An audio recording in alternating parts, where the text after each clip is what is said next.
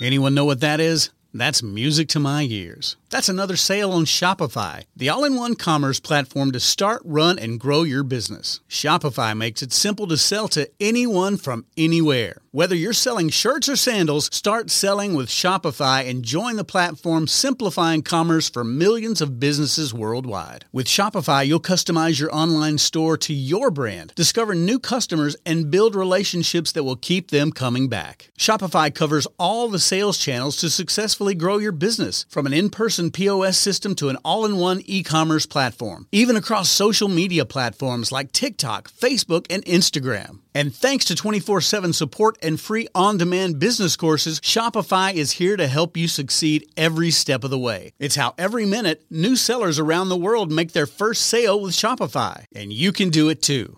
I love how Shopify makes it simple for anyone to sell their products anywhere. Whether they're ebooks or earrings, Shopify simplifies starting and running your own successful business. When you're ready to take your idea to the world, do it with Shopify, the commerce platform powering millions of businesses down the street and around the globe. Now it's your turn to try Shopify for free and start selling anywhere. So sign up for a free trial at shopify.com/C-Suite, all lowercase on C-Suite. Go to shopify.com/C-Suite, all lowercase on C-Suite to start selling online today. Shopify.com/C-Suite.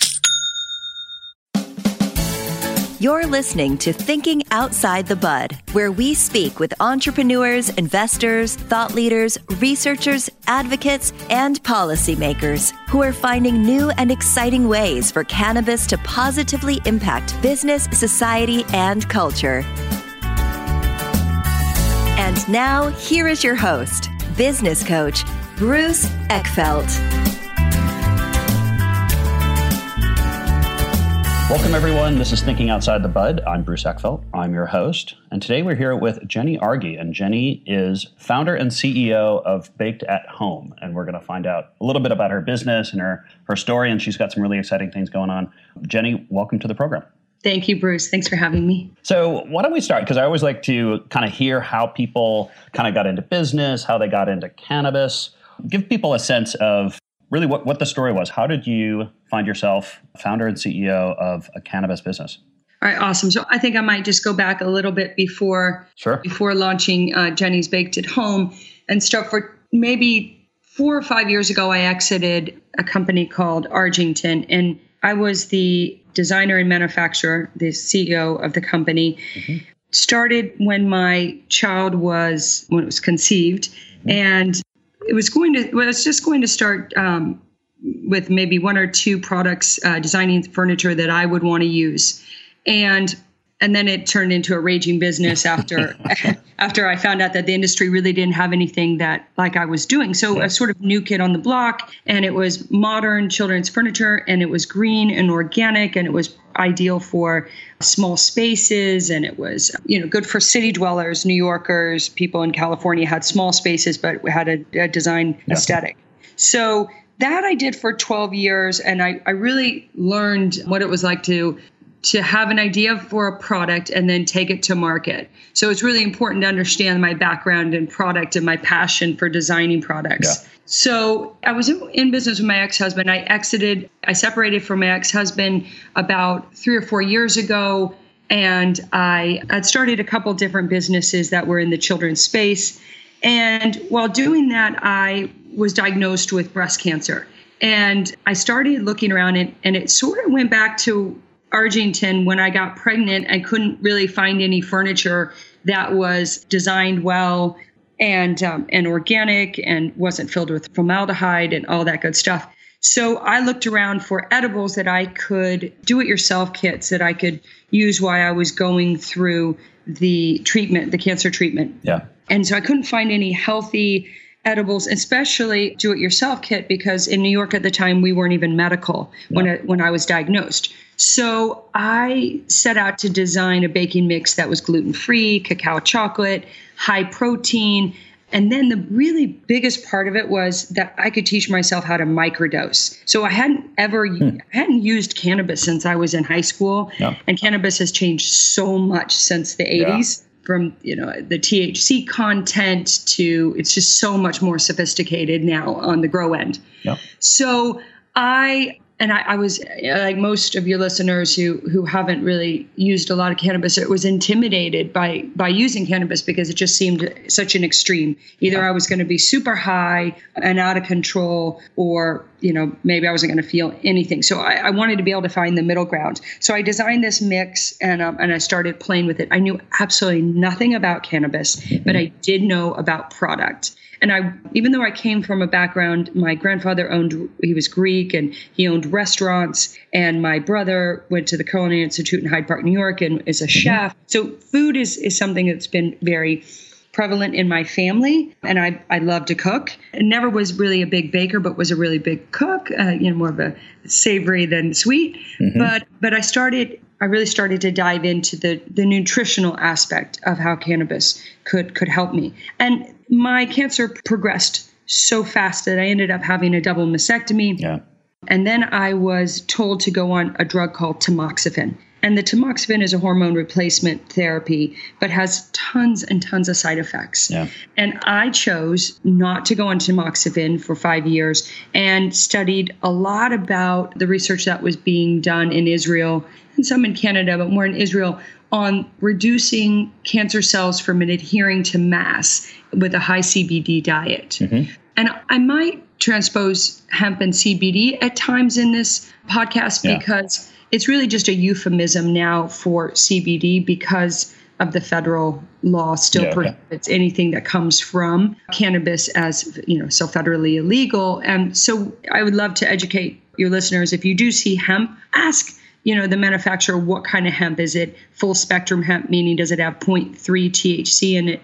And is it being extracted from the flower, AKA the bud? And that is what I do. All my products are full spectrum hemp. So again, I chose to design products for my personal use, so every product I have, if it's a salve, it is because I suffer from eczema. So our body has receptors both on our dermis and internally. So if you ingest cannabis, CBD, or hemp or THC, you're going to have a different effect. The hemp is going to /CBD is going to hit certain receptors, and then the THC is going to hit other receptors. And that's sort of and maybe I'll go back here in a minute and talk about the different cannabinoids. Yeah, so I'm curious how because I love the story. I love the idea that, taking what you've learned in a previous business, the idea around product and how do you design and kind of manufacture a product based on a target sort of quality and set of attributes and product attributes you're going for, and applying this to the cannabis market.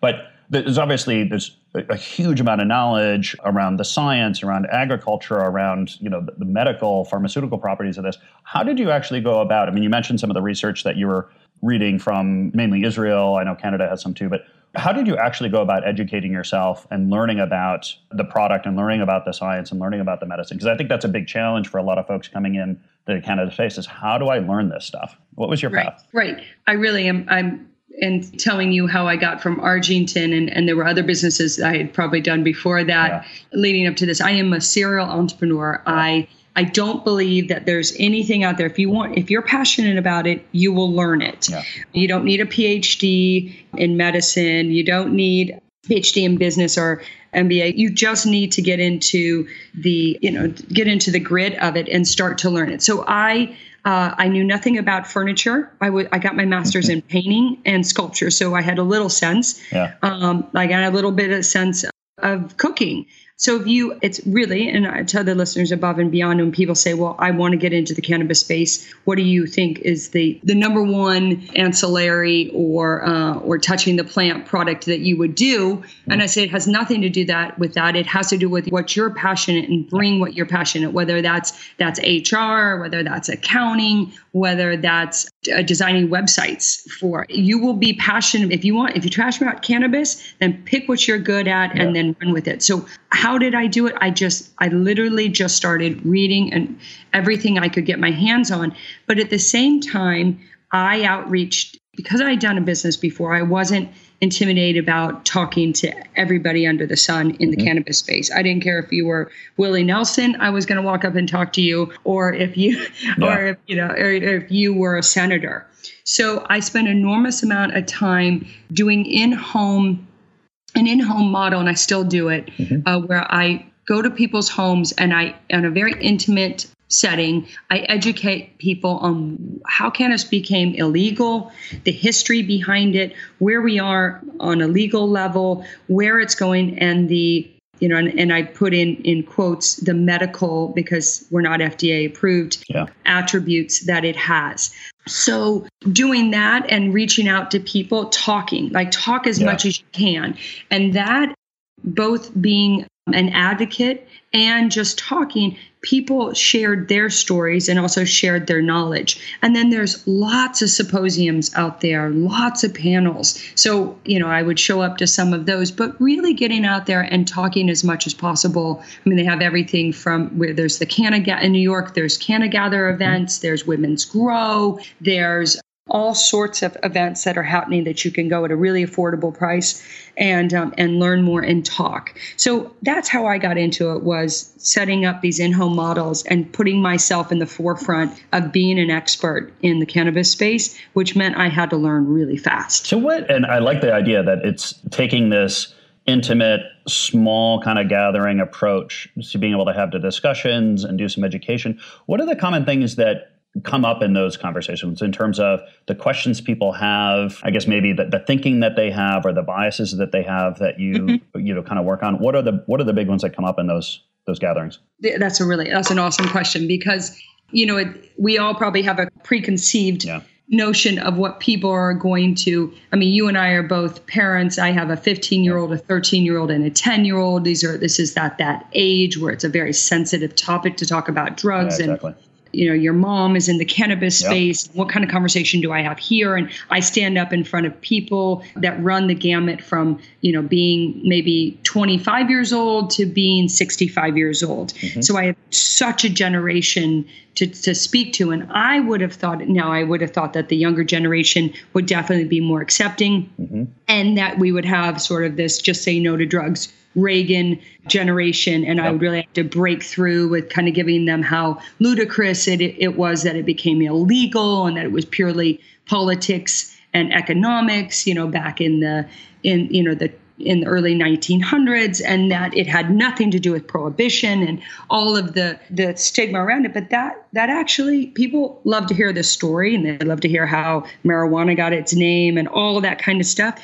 But that's just anecdotal, and it's cute, but they really want to know the medical benefits that cannabis can have. And so that's really, in the end, that's what I talk most about. I speak to how it can help as a sleep aid, how it can help for eczema, how it can help for reducing inflammation, and then overall how it can be a stress reliever in one's life. And in the end, those are my products. My products are based around all of that right there. So I found that the people in these small settings dictated my products. So if I feel inflammation, and I have knee surgery and all that, and inflammation is an issue for me, and I get tennis elbow and all that. So I designed a product that was great for digestive and for inflammation, but I was going to do it for myself, but the more I talk to people, the more I realized that that's what they're looking for. So I think that it's a great kind of product development cycle that you have, or opportunity you have, actually getting out and talking with people, understanding where their mindset is, where their needs are, and then being able to design and develop products based on what you're learning from these intimate gatherings. Because it's kind of a conundrum in this cannabis space because there are, all these kind of restrictions, or at least, difficulties in doing larger, market research and data gathering, but also because of the stigma and because of the, people's kind of resistance or hesitation to want to engage publicly in these kind of conversations. This intimate setting is a great way, I think, to actually get that market data, that customer data that you need to design these products. Yeah, no question. And, Bruce, you and I both come from, a business background and with being entrepreneurs. And we entered probably in our last business or businesses entered a space that had history, and we could definitely look back on numbers and trends and everything that had happened, even though that when I started Argington, there was no there was really not a mini modern movement that had ever happened but furniture had been made and children's furniture had been made. But this industry is brand new. Yeah. So and we don't know. We have to pivot every single week. We don't know from legislation to farmers' ability to grow and how to grow, and whether we have a pest that's been introduced to a crop. Yeah. I mean, it's just literally. I have my co-packers who manufacture most of my products are in Kentucky. Mm-hmm. And which is ironic because they're not a medical state, nor are they a CBD friendly state, nor are they recreational. Yeah. But because of Mitch McConnell, they are trying to transform the tobacco crops into cannabis crops. And I was with the farmers a few months ago. It was a sort of a symposium for farmers and growers, and my big takeaway was, and this is coming from, these are real generational farmers, is that we have lost 100 years in farming cannabis, or over 100 years. So the technology combine can't mulch the plant because the fibers destroy the blades and clog the combines. Yeah. So there's just little nuances, they're not little, but nuances like that they weren't prepared for, or they can't use the same pesticides. And we don't want to use pesticides on a product that we're using medically. Yeah. And we're touting it as the new medical advancement. Mm-hmm. So we have a long way to go, and the demand is probably going to be higher than we can meet. So I definitely, this intimate setting and seeing what people want and how we can supply them is definitely, I think, instead of just coming up with a business plan that's already existed and then just plug it in, it's really need to talk about, because it's going to be very specific, and we're going to have to be very careful. It's not going to be whether or not we use cannabis. It's going to be where we grow it and how we extract it. Yeah.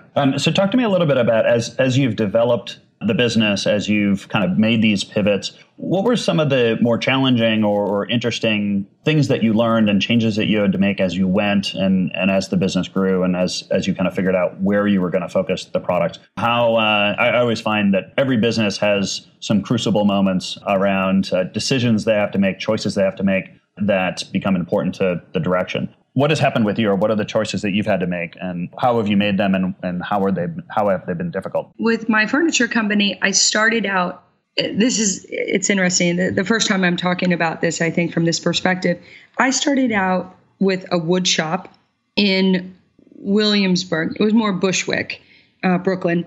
And then as I grew, I would get new wood shops that were a little larger, and I'd staff up. And this happened for about 6 to 8 months. And eventually my demand got so large that I had to go overseas, both for cost and for volume, mass production. Yeah. And in this space, my knowledge in product, I immediately went to co-packers. I went to, somebody that can manufacture my product because of my knowledge. But in this industry, because it's a vertical space, I'm flipped. So if I want to ground myself and brand myself in a state, and I'm 100%, and was born and raised in Kansas City, Missouri, but my feet landed here 17 years ago in Brooklyn, and I knew I was a Brooklynite from that time on. So I really consider myself a New Yorker. And to be able to be a cannabis New Yorker is really, really big for me. Yeah. I think New York is going to be one of the leaders in the industry.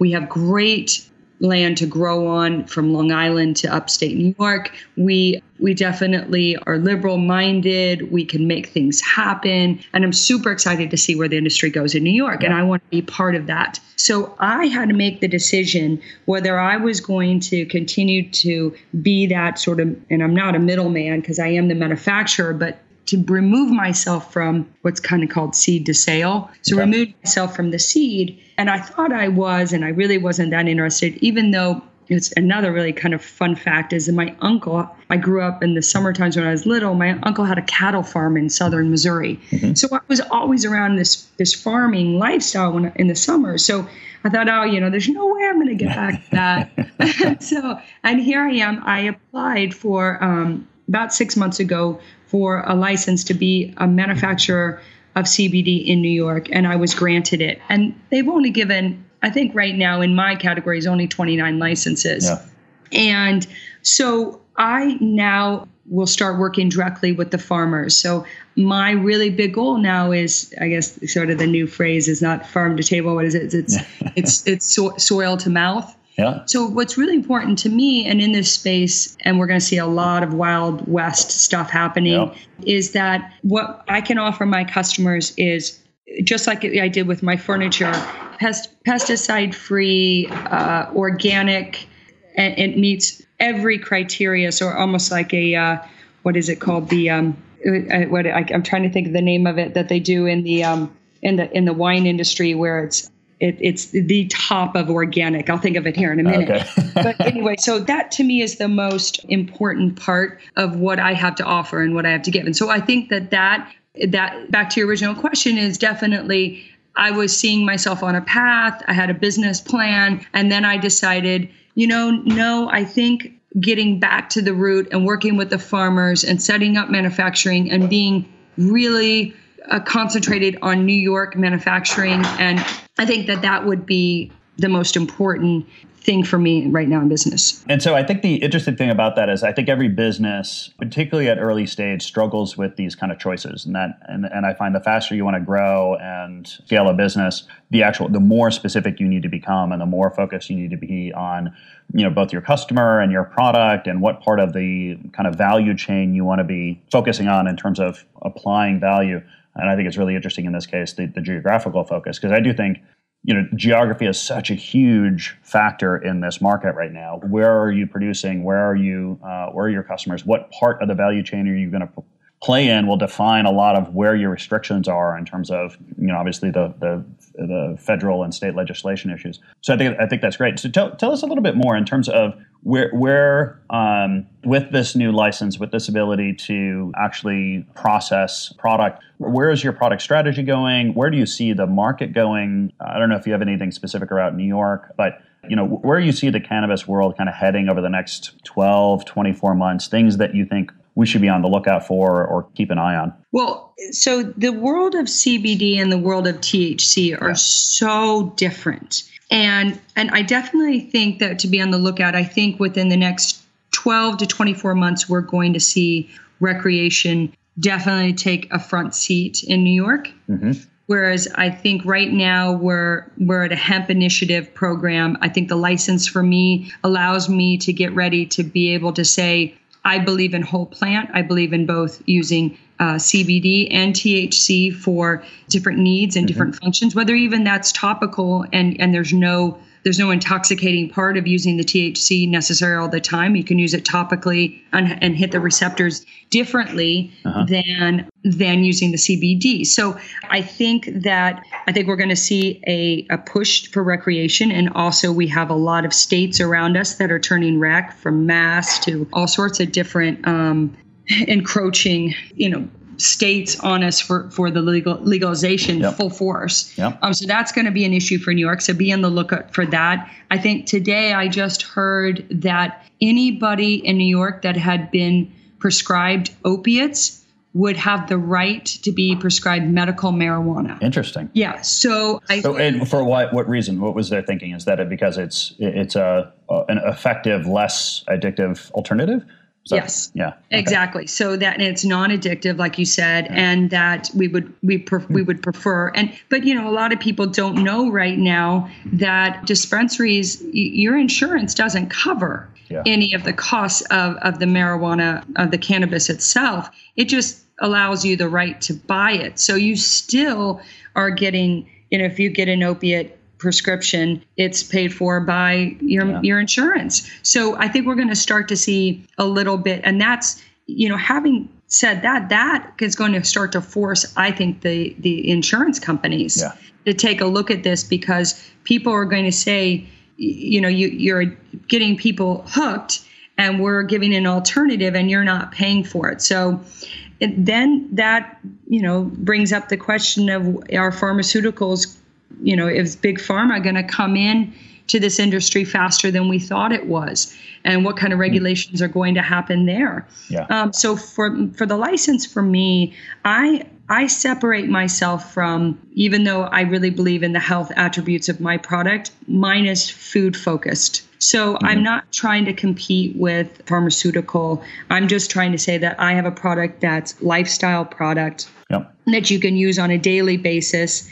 It's easy. It's fun to use, and it's a overall body change. Whether that's you're using, say, if you use my coconut oil, you're going to have a totally different effect than if you use my ginger tincture. And if you use these things, over a period of time, maybe you'll have a different digestive system, or maybe you could reduce your sleep aid medication a little bit, or that sort of thing. Yeah, interesting.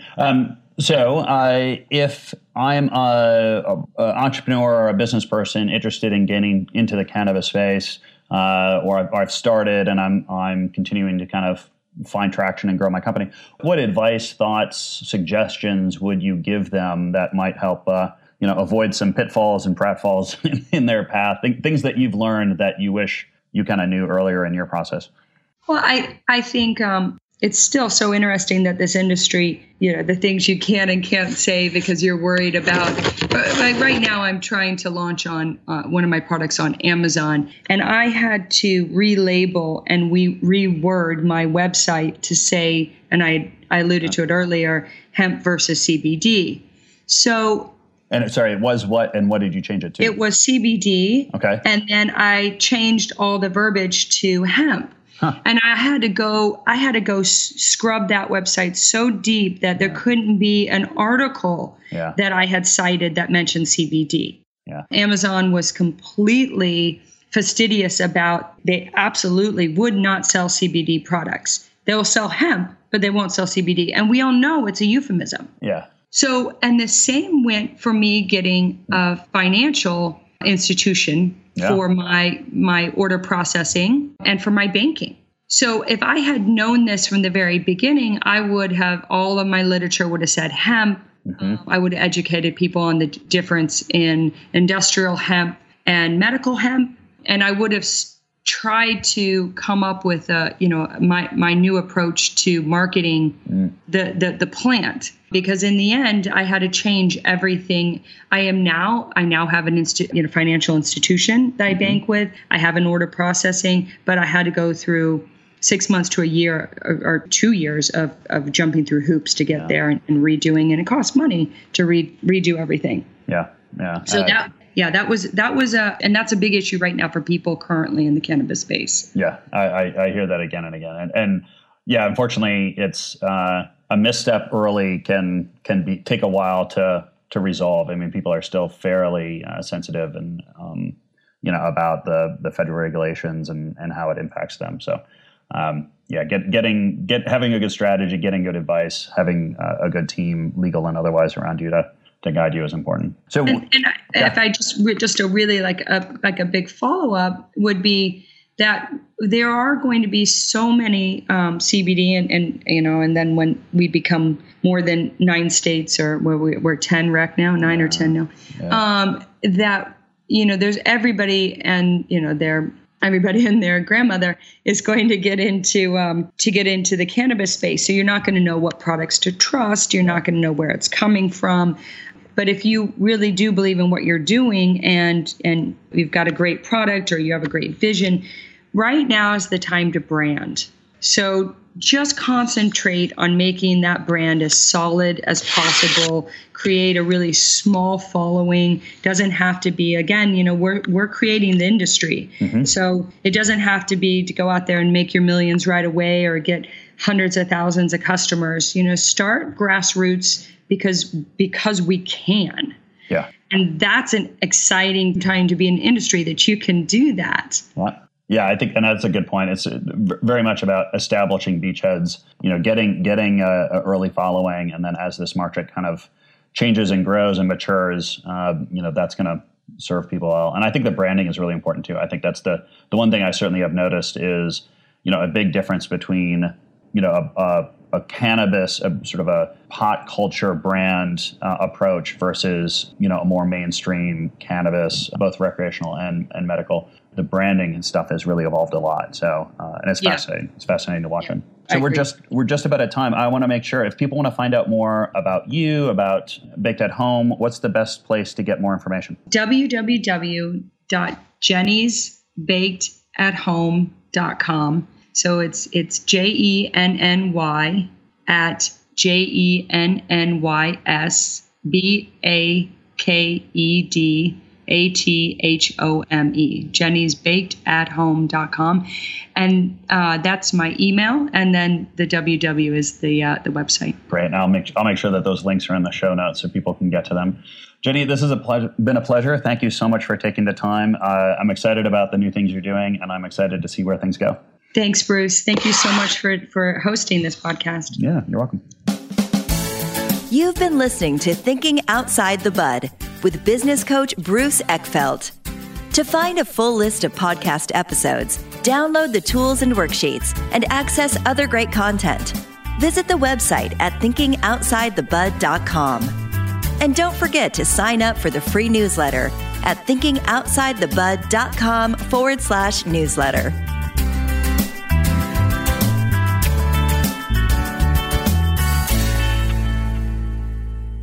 This podcast is a part of the C-Suite Radio Network. For more top business podcasts, visit c-suiteradio.com.